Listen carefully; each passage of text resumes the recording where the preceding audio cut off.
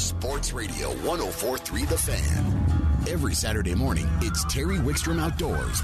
Terry takes you inside the outdoors. You know, hunting, fishing, camping. It's Terry Wickstrom Outdoors. Now, here's Terry. All right, let's go right back to the phones. And joining us as he does almost every Saturday at 10 o'clock. Sometimes he gets one of his associates to fill in for him because he claims he's busy. Nate Zielinski. Good morning, Nate. Good morning, Terry. How are you? I'll give you a pass for last week. It was kind of an important day. Absolutely. We had a great celebration of our 11th wedding anniversary, so it was a great time. And, definitely got to do that stuff, especially with the upcoming fall. Obviously, a lot going on. So, definitely got to keep everything happy. And, folks, if you don't know it, he married so far over his head, it's ridiculous, just so you know. She not only is better looking than him, but she's a better hunter, too. So we'll leave that. You know, seriously, Nate, Dan Coyle was talking about doves, and what a great way to get hunters out. Even if you're an avid hunter, it gets you started in the firearm seasons because you kind of get that anxiety. You want to get out there, and for new hunters, dove hunting is just fantastic. You know, Terry, there is nothing better than dove hunting. I mean, everything about it is a lot of action. There's a lot of readily available property to do it for the public land hunter. It's warm weather. There's minimal equipment required. I mean, you could definitely have a bird dog to help you, but you can literally go out in blue jeans and a T-shirt and pull off a dove hunt. So there's so much opportunity in the dove hunting world. It is literally built for everybody. I mean, from young to old, from new to the sport to a seasoned veteran, there's nothing better. And I cannot wait to get out in the field. This is a time-honored tradition. Obviously I had traditions with my father in the fishing and hunting world, but my kids are 7 years old this year. They have never missed a dove opener. I literally was out there with them in car seats, taking them dove hunting, and they've never missed it, and we will definitely not miss it. It's one of those things that no matter what, we definitely make a point to go out there and chase some doves together. So it's so fun, especially this. Like, my kids aren't hunting yet, but they get to go along. They get to be a part of it. They get to help me, collect the birds out of the field. It's just, they look for the birds. They're very active in it. So whether even if you're not participating in the sport, it's a great one to bring new hunters that maybe are even thinking about getting into the sport. Bring them along because, again, they're a little bit more involved in some of the other hunting sports that we do. So very neat, and, I cannot wait for it. And, we kind of wanted to give some tips out there. I actually had a lot of questions this week, people asking, hey, it's my first time dove hunting, is there any tips? And honestly, this is one of those sports that you can know nothing about. Just go out there, sit in the field, and you're probably going to have success. If you want to take it one step further, I just try to think about kind of the habits of a dove. So, I actually went out scouting this week. I kind of watched them, and I kind of have a three-part approach. So I hunt the early morning actually on this little section. It's just kind of a ditch row, but either way, it's where the birds fly coming from the trees to the field.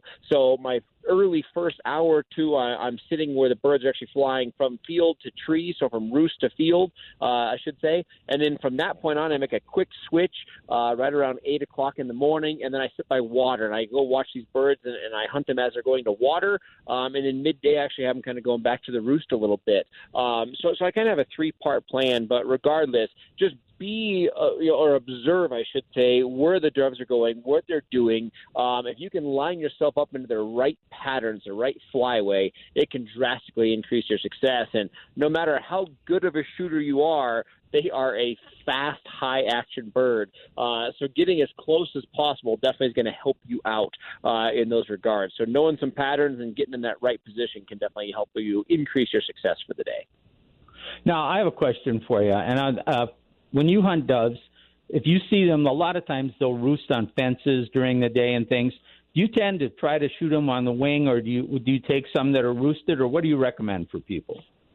Personally, I think it's all on the wing. So I shoot all the birds while they're flying for a couple of reasons. Number one, obviously, I think that the sporting aspect of it is much greater while they're flying. But number two, anytime you're near a fence, that barrel of that gun's going to be pointed low, and that can be for everything. That can be from somebody sitting next to you. All of a sudden, you're at ear level with the barrel and the break of that firearm. So one, you're creating a lot more noise for the people around you. Obviously, anytime your gun is pointed flat, there's just more danger with the bystanders around you. And then three, the direction that barrel's pointing. If you're shooting on a fence line, obviously your projectiles are staying very low, whether you have a dog or other people's dog. It just brings on some situations that might not necessarily be the best of options. So I'm pretty much 100% shooting them on the fly. Now, if you do have a youth hunter that is struggling with that fly, if they land in a tree above you, that's another option. So as long as your barrel is pointed straight up in the air and you have a youth hunter or somebody new to the sport and they want to try to take a shot while the bird is resting, obviously there's no laws against it, things like that. But I think the sporting aspect and all that's just a little bit greater when you're shooting them on the fly, for sure. And you talked about access. We have walk-in access for doves. We have lots of public state wildlife areas where there's doves. You can ask farmers still that aren't even in the walk-in access. And even parks like Bar Lake has a dove hunting area. So there's just is a tremendous opportunity for it. Let's move on while we still got time. And I know you want to update us on what's going on with the elk. Absolutely. So, Jay, I got to throw one more thing out there on the doves. The last thing to talk about is people are talking about access. And I know that a lot of your river bottoms out east, get overblown. And everybody's looking for, hunting in the oak trees, and they're always looking for trees. And those sections tend to gather a lot of hunters, but the fields are so often overlooked. Everybody sees a flat field, a sunflower field, a grain field, and they think they have to be by trees. But there's so many birds out feeding at certain periods of the day. Hunting a field can be as productive, if not even more productive, sometimes than the trees. So don't overlook that. There is so much public access on these flat fields, and everybody overlooks them for doves. So that's huge. Also, I can't tell you how many doves I see on the lower, hotter portions of our national forest. Everybody drives out east when in reality I see so many doves kind of in the forest areas. So don't overlook that. If you don't want to make a far drive or you're worried about finding a spot, there's a lot of national forest in the mountains that has doves on it. So kind of keep that in mind. It's just as a helpful tip if you're looking for areas to go. So definitely keep that. But then we definitely do. We have to switch turns. Coming up here, September 2nd, is the archery combined season for elk, deer. We have bear opportunities. Everything starts this week. This Thursday is going to be a major day, and again, just much anticipated. We had some little colder fronts kind of come through, cooled things off. It feels like fall in the air, and we're very excited about this upcoming hunting season. No, it really does. It really does. So have you been out watching the elk, or have you been too busy scouting the doves? Absolutely, Terry. I've been staying on top of everything. On Thursday, I will actually be hunting bear in Colorado. So my first species of choice, I'm going to target bears, just why I have a current pattern. They're on acorns, feeding pretty good. I have them on some berries, but more importantly, I have a very good water hole that these bears are fairly active on. I have quite a few bears coming into the area, so it's really going to be an opportunity if the right bear shows up for the one that I'm actually in target of. So I'll be bear hunting, but the elk and deer is great. We actually had a great live feed discussion this week on this, but in regards, if you have both elk and deer, I really encourage prioritizing, your species and how you're going to hunt them, and which ones you hunt first and how you go about it. Because obviously everybody is going into the national forest or going into the hunting season very excited, right? Everybody looks forward to this for 11 months. They've been training, scouting, shooting. They've been living and breathing hunting. And just everything is built up in anticipation. And with that, we see a lot of hunters get kind of overeager and sometimes, I don't want to say ruin things, but they can just get too excited right out of the gate. So in regards, if you are an elk hunter, there's so many ways to pursue elk in Colorado, but you have hunting a water hole, which is probably my biggest suggestion, but probably least used in the state of Colorado. You have general spot and stalk, and this is not a calling approach. This is knowing where they are, trying to sneak up on them in whatever area they're located. And then your third fashion is obviously calling. Now, everybody watches the videos. They watch the TV shows. Everybody has been driving to work, blowing their calls, getting prepped for the season. And when the elk are in a rut stage and when everything is happening, there's nothing better than calling to elk. But early like this, I'm hearing bugles right now, so the animals are talking, but the true rut has not really started yet. So many hunters will go into their season on Thursday, and they will overcall to animals that aren't ready, and all they're going to do is damage them for the upcoming season. They get call shy. It's just one of those things that just happens.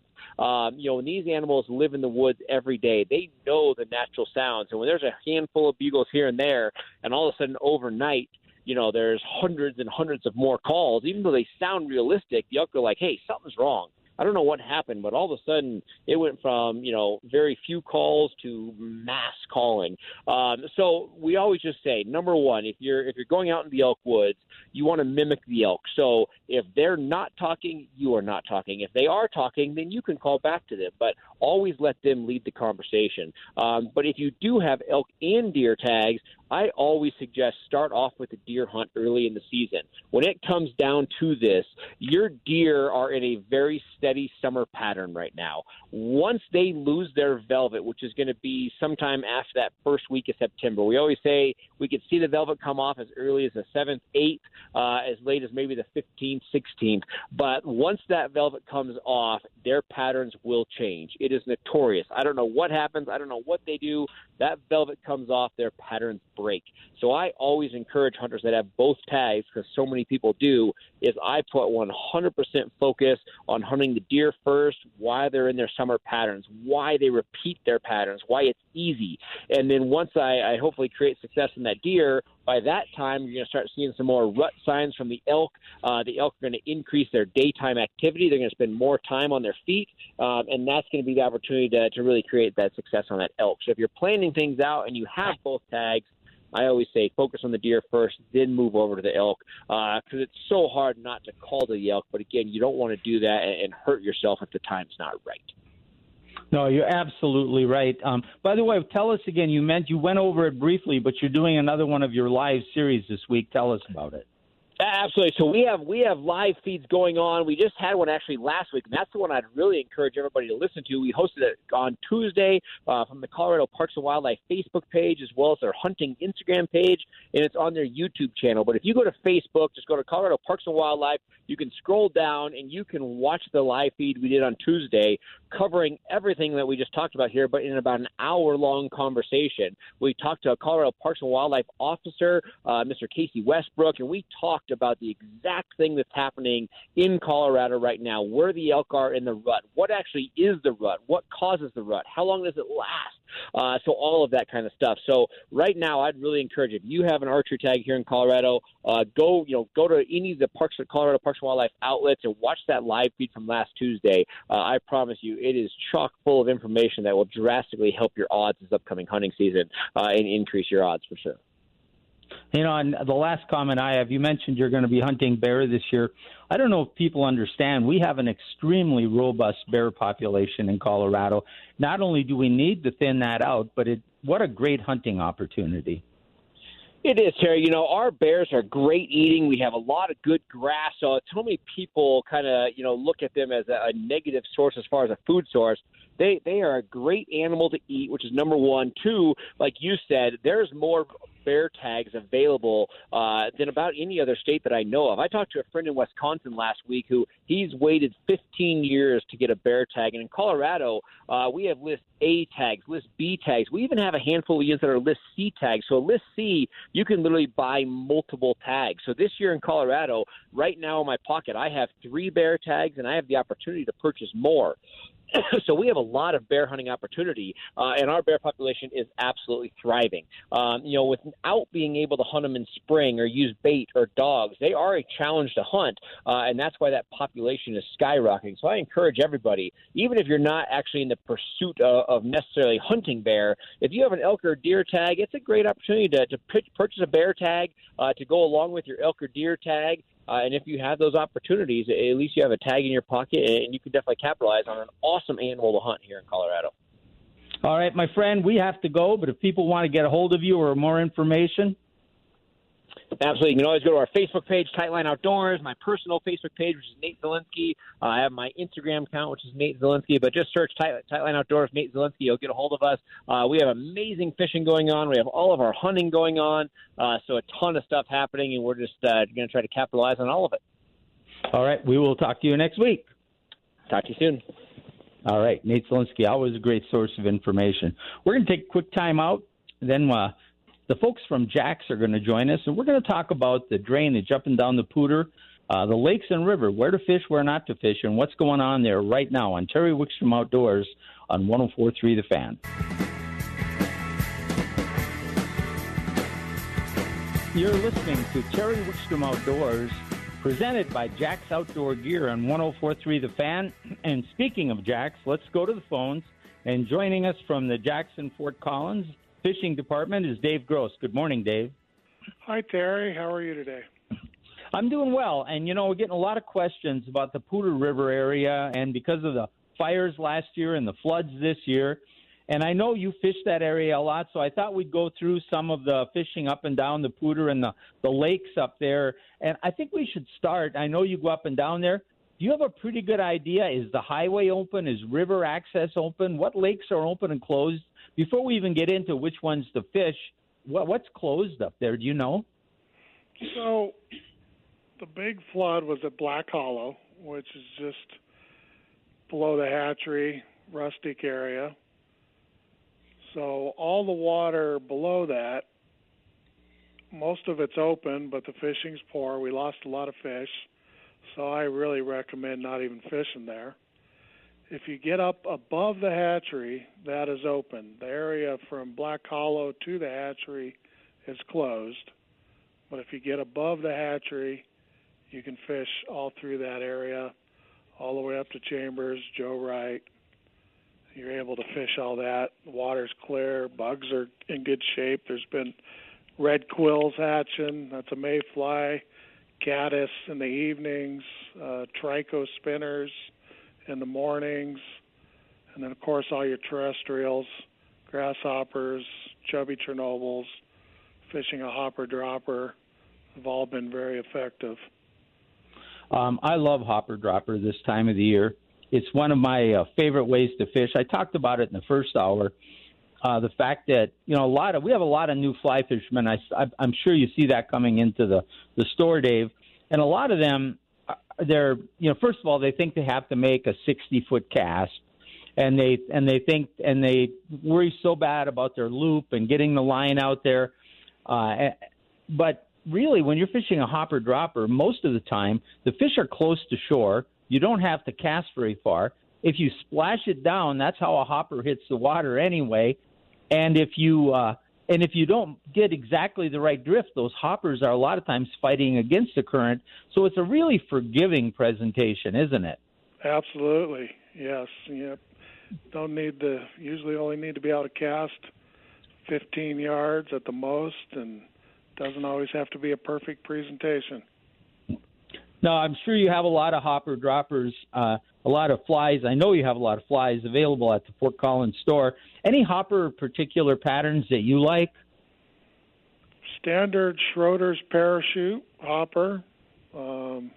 Depending on where you're at, how fast the water's running, size 8. Sometimes going down to size 12 is good. And then your chubby Chernobyls, which is in between a Chernobyl ant and a grasshopper. Those work great, and they float forever. So even if you're not getting the perfect drift or you're sinking it, it pops right back up, and you can just keep going and not have to be floating on it all the time. Do you have any particular favorites for your dropper, or do you not always use a dropper, or do you change it up depending on the hatch?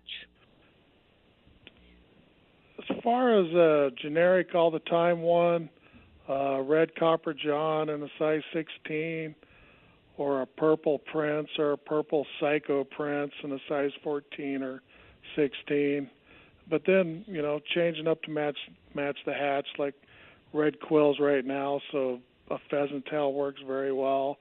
It looks pretty similar to the red quill nymph. Usually those are going to be a size 16, even down to a size 18. And I know when we get into the lakes, we're going to talk about some of the lakes up there real quick here. A lot of times we encourage people that aren't fly anglers, or even if you just need to get out further, to use a fly in a bubble. And I know your family fishes with you quite a bit, and you fly fish more and they conventional fish more. Do you ever use a fly in a bubble to present that hopper dropper on the river? On the lakes, yes, but on the river that can be tough just because you end up getting a little too much drag. But if you're in some slower water, nice long run, then yeah, you can do that. And even you can almost, if you have a long enough spinning rod, you can do a little bit of what we call mending, where you just kind of pick up your line and kind of try to get it up current, just so the bubble doesn't start cruising down the river too fast. Let's talk about the lakes up there. We've got lakes like Zimmerman, Barnes, Long Draw, Joe Wright. What's open and what's not up there? Do you know? So Long Draw Road is closed, which isn't very clear on the USDA Cameron Peak Fire map, but the road is closed, so you can't get to Peterson, you can't get to Long Draw. Chambers is open, Barnes Meadow is open, Joe Wright open, Zimmerman, you can hike up to Zimmerman. Now you can hike down to Laramie Lake and Lost Lake. And the Chambers Campground Road is closed, I believe, so you have to take the Laramie Road and then walk down to the lake. Is that right? Right.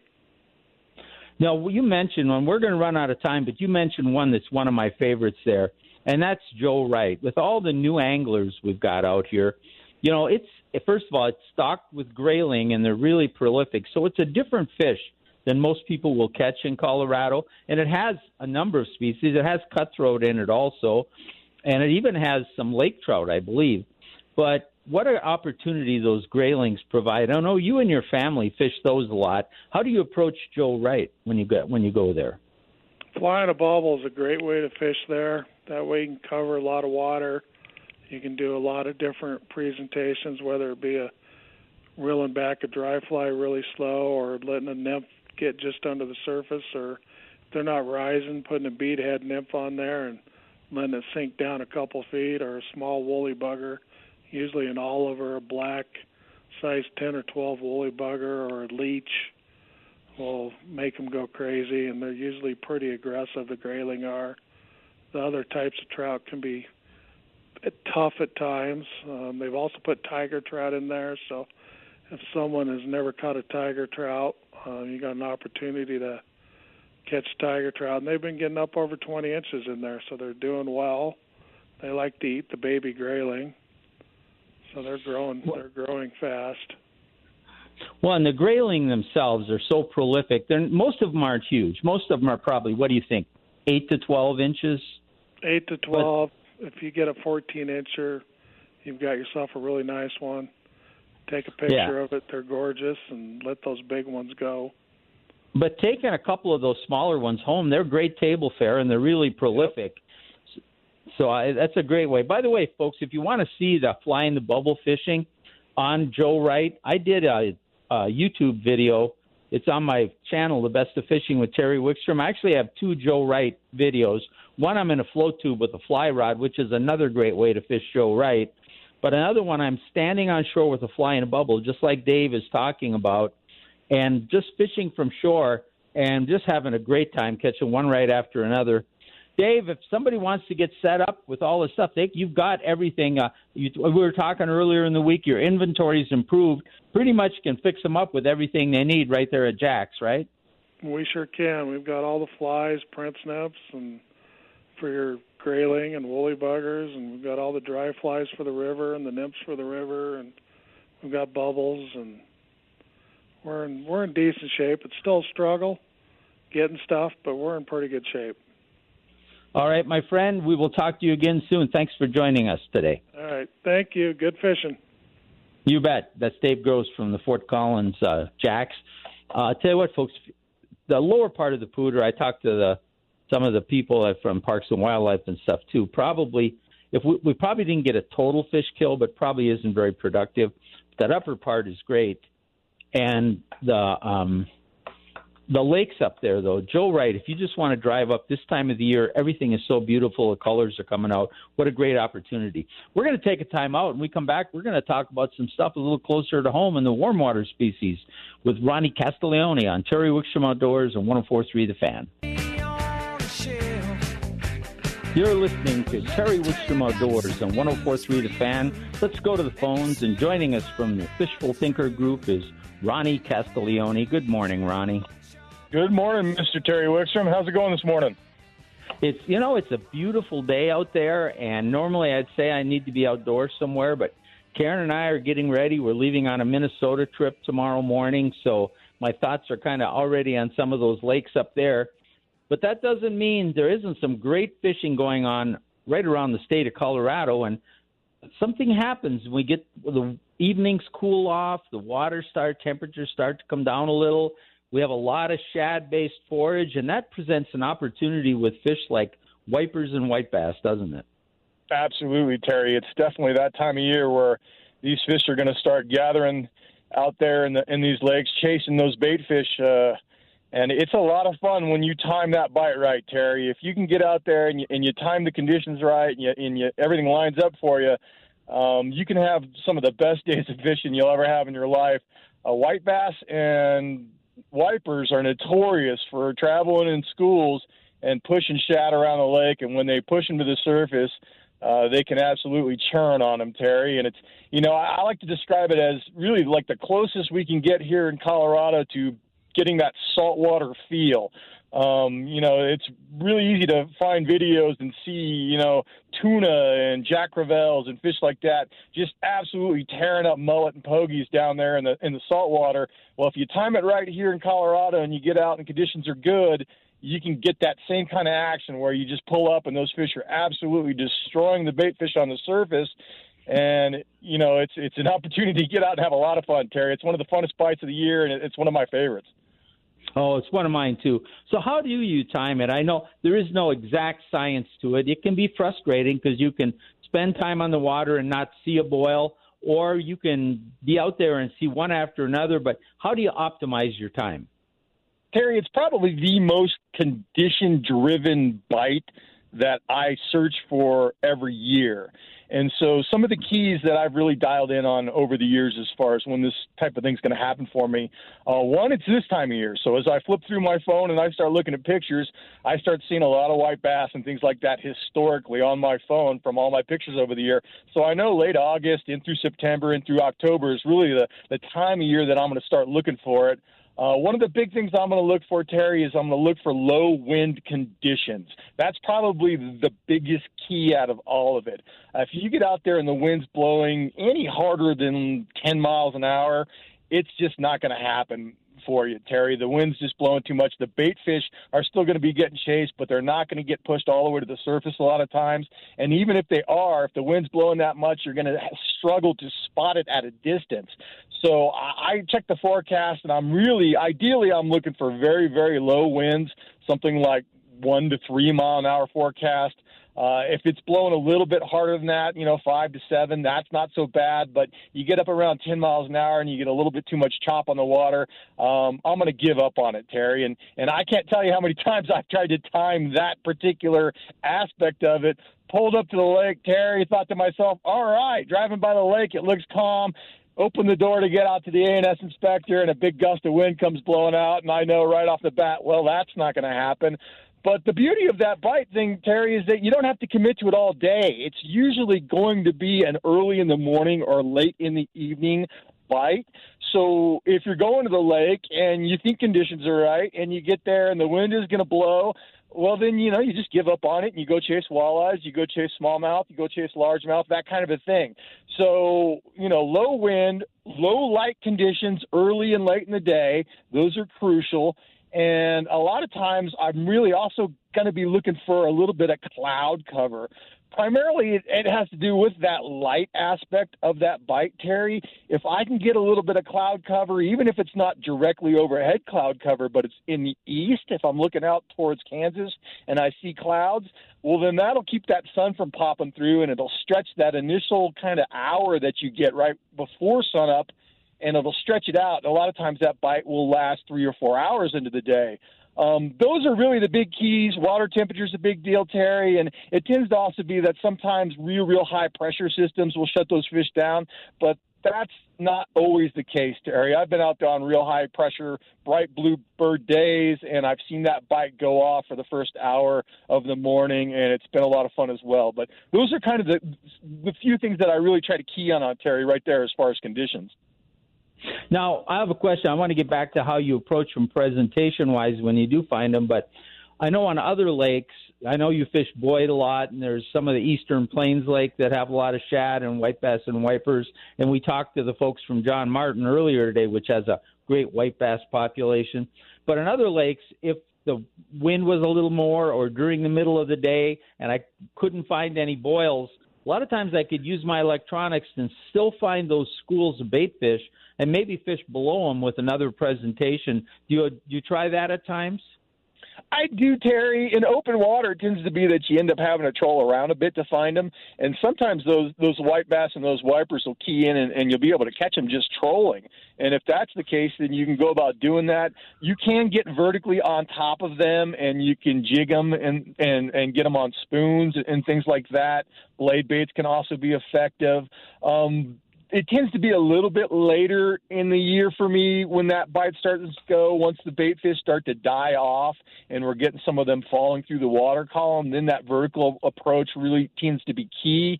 Earlier, late August into September like this, you can find them, you can fish them vertically, but the biggest problem is that they're moving, Terry, and they're moving very, very fast. So you could troll around, get on top of a big school of bait fish and see, a whole bunch of returns in under them and think to yourself, this is it. This is going to be the deal. Stop the boat, get out and drop on them. And everybody loads up right away.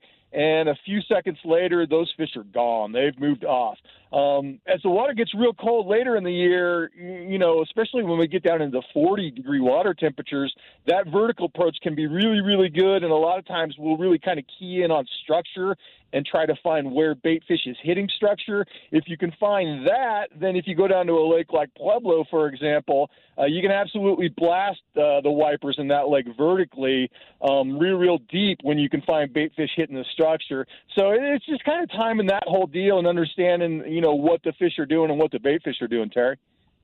All right, so let's get back. We found the bubbles. We got the weight. We've got the boils. The fish are coming up. What kind of presentations do you use? How do you approach them? Well, key on all that, Terry, is going to be, first of all, that approaching it with the right setup. So you really want to come at it with the longest casting rig you've got. Your rod that you can throw the farthest distance and the most accurate. So for me, that tends to be a 7-foot medium action, medium power, fast action spinning rod. And I'm usually going to have that spooled up with some sort of super line. Nanofill really, really shines at this kind of a thing, Terry. 8-pound Nanofill will cast a mile on that sort of a presentation. I put a fluorocarbon leader on the end of that, and it might be the difference between 10 or 15 feet in casting distance with a little bit different setup, but that 10 or 15 feet a lot of times is going to make the difference between you putting that presentation right in on those boils or falling short of those boils. And when those fish are really keyed in, Terry, and they're seriously chasing the bait fish, unless you put that presentation right there into that zone that they're eating those other fish, they're not going to turn off and come 10 feet to get your presentation, Terry. They've got plenty of shad right there in front of them. So it's really about putting it right there in the business, and then you'll get them to bite. Now, as far as the presentations, there's a lot of different things that you can throw on there that will work. Small jerk baits tend to be something that I like to use a lot, but I'm talking about jerk baits that run very, very shallow, Terry. I want a bait that's going to run in the top 3 foot of the water column, And if it's going to run just about a foot deep, even better, Terry. I'm looking for something that's going to be very, very shallow. Surface presentations can also work very well in this scenario. Walking baits tend to be what I get the most action on as far as surface baits go, but sometimes they'll bite a popper, Terry. Sometimes they'll bite like a Chapo-style bait or a whopper plopper, something like that. It's really something that you want to move fast, though. You don't want it to sit there. You don't want to be working that popper slow if you're throwing a popper. You almost want to be walking that popper just like a walking bait. You want to make the presentation look wounded, look like it's scared, look like it's trying to get away. Another good one to go to, Terry, is something like a spinner, like a Panther Martin or a Mepps, but a heavier one, a good size one, like a half-ounce Panther Martin in a straight silver color like that, or a silver and black. That's a really, really good shad imitation, and you can throw those presentations a really long way because they're just a big chunk of metal. Little George is another presentation I've gone to. That's probably my longest casting presentation. I can put a 3/4 ounce Little George on, and it's a very small bait, Terry. It's only about 1 3/4 inches long, but I can huck that thing, almost all of my braid all the way off my spinning reel, which I know is right around 100 yards or so. I can launch that thing all of that 100 yards, Terry, on a real long cast. So that could be a good choice. The key is on any of those presentations, real accurate cast, being very fast about your cast, Terry. If you see those fish rising and busting, you got to get that cast in on them right away. If you make that cast and you don't get bit on that cast initially right away, and those fish have moved and now they're churning 15 feet to the left of where you casted, you go ahead and reel that cast in as fast as you can, and you make your next cast right out in front of the direction they're going and get that bait right in their nose and work it really, really fast and erratic. They'll load up on it, and I tell people 9 times out of 10, if you make the right cast and your timing's good, they're going to bite it, Terry, and that's really the key on being successful in this sort of situation. I couldn't agree with you more, Ronnie. We are out of time, but if people would like more information, is there a way to get a hold of you?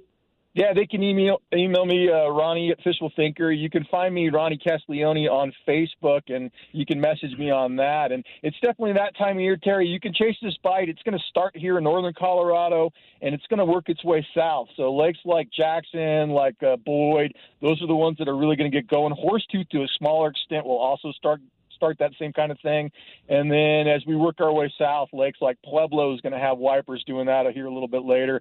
And John Martin, like you were talking about, that's another really, really good lake to head to and kind of look for this sort of a thing, Terry. And I'll throw out this real quick. I'll let you go, Terry, but these are also excellent table fares. So if you're looking for fish to harvest, there's no harm in taking a few of these white bass. They get to be really good size. If you clean them properly and fillet those bad boys out, they make some of the best fish tacos you'll ever have, Terry. So harvest a few, let a few go. Don't take them all, but it's a good opportunity to get out and harvest some fish. All right, my friend. When I get back from Minnesota, we have to get out on the water. We will, Terry. We're going to time that out, and we'll do that here in the next few weeks. All right. Thank you, Ronnie. All right, buddy. Have a good one. Yeah, Ronnie Castiglione. I'll tell you what, the white bass, I know I talk about my YouTube channel, but so much of it was filmed right here. I have a show right on Boyd where we use little surface baits, and it was a fish on every cast. So if you go to the Best of Fishing with Terry Wickstrom, you can watch that action just the way he is describing it. We're going to take time out. When we come back, we'll wrap things up, and we might even talk a little sports with Dan Jacobs on Terry Wickstrom Outdoors on 104.3 The Fan. You're listening to Terry Wickstrom Outdoors on 104.3 The Fan. A couple quick things I want to go over real quick is we talked about a lot of fishing and hunting on the show today. Almost every fishing opportunity we covered on the show today, whether it was the Pooter and Joe Wright, the Colorado River, the white bass in Lake John, the white bass on Boyd Reservoir here, almost all of those are available on my YouTube channel, The Best of Fishing with Terry Wickstrom, on those exact bodies of water. And we talked about jug fishing for catfish. We have a show on that. We did it in Texas, but we show you the techniques. So go to our YouTube channel. Follow us on Facebook. Our Facebook is Terry Wickstrom Outdoors on Facebook. We put some of the better podcasts from this show. We link to those every week. We put trivia is coming back. When I get back from my Minnesota trip in a couple weeks, we're going to start trivia again. We have prizes between $50 and $100. The answer to the trivia question, Karen almost always puts that on our Facebook page the week before we ask the question, so you're loaded and ready to go. And we get fishing reports, not only fishing reports from parks and wildlife, but personal reports from being on the water that we share with you or from our friends. There's a lot of information. If you like what you hear on the show, follow us on Facebook at Terry Wickstrom Outdoors. Now, before we get too late into the show, and he claims is Dan there? I'm here. Dan's not. Oh, you are there. It's the highlight of the show. It's Dan Jacobs' Crosstalk segment. See, I was getting information that you weren't there yet. I'm working on my show. I had to do a rundown. We do a lot of production on the show. Wait a minute. You actually prepare for that you put out? A lot of preparation. Wow. It's a big-time production, Terry. Yeah. Hey, I have a question for you. I want to run this by you while we got time. I know everybody's going to want to talk about the quarterback choice, but I keep hearing how incredible the Broncos' defense was against Seattle and was against Minnesota. There was no Russell Wilson. Not all the starters played for Seattle. They actually started a guy named Mr. Magoo. That's true. And I know, but then the first two drives, they were moving the ball at will until they had penalties stop them. The defense didn't stop them. So, I mean, I'm not saying the defense is bad, and nobody talks about the fact that they were going up and down the field. They had penalties. They didn't score. You're talking about the offense? The defense. The defense. Yeah, I mean, listen, I don't put much stock into anything that happened into the preseason games. They played nice. They played consistent. None of the Broncos' opponents played their top guys. So I'm not reading too much into anything in these preseason games. They were nice little exercises. Listen, we're not reading too much into the tea leaves. Like I said, they literally played against a guy named Mr. Magoo. Literally, that was the guy's name. And they moved the ball at will. They actually stopped themselves. Yeah. Now, I'm not saying the Broncos defense doesn't have potential to be really good. They will be. They will. It does. Yes. But I was not super impressed, so everybody oohed at them. Now, before I go, and I start stealing your time, I'm sure you're going to talk about this, but just give me your 30-second version of what you think about the quarterback decision. Well, it was inevitable. Like, I told people this right before the start. Listen, Vic Fangio is coaching for his head coaching life. He's never more than 2 or 3 weeks away from perhaps being fired. It's a short-term proposition for him. There's no question that Teddy Bridgewater right now is a better quarterback than Drew Lock. Of course he's going to go with the veteran that for Vic Fangio is going to give him the best chance to win games right now. Drew Lock didn't come out. Drew Lock was getting yanked from the huddle 2 weeks ago in practice. You think he's going to be the starter? Of course not. This was inevitable. Would I have done it? No, but that's not because, Drew Lock was better or because he has this high ceiling, this myth of Drew Lock. It's because they need to rebuild the whole thing and go young to begin with. So I have a whole different philosophy other than this fool's gold philosophy they're going with. But this was inevitable. I saw it coming. Listeners of the Dan Jacobs Show knew this was coming. All right. Well, I will let you tell the people all about that. I will let you go, and I'll close this out. Close it out with the Beatles. No, we don't do Here Comes the Beatles. Sun. I'm not anti-Beatles, but you know what we're closing the show with. And by the way, in a few weeks, we may be closing it with my new album. So That's there. Right. Terry and the Rattlers. No, you'll hear about it when it comes out. All right, we'll wrap it up. This is Terry Wickstrom Outdoors. We're wrapping up the show. We're giving you the pleasure of staying on and listening to Dan Jacobs. Follow us every Saturday from 9 to 11. Follow us on Facebook at Terry Wickstrom Outdoors. Thank you, Kyle. Thank you, Karen. We'll let the Eagles take us to Dan Jacobs and Sports on 104.3 The Fan.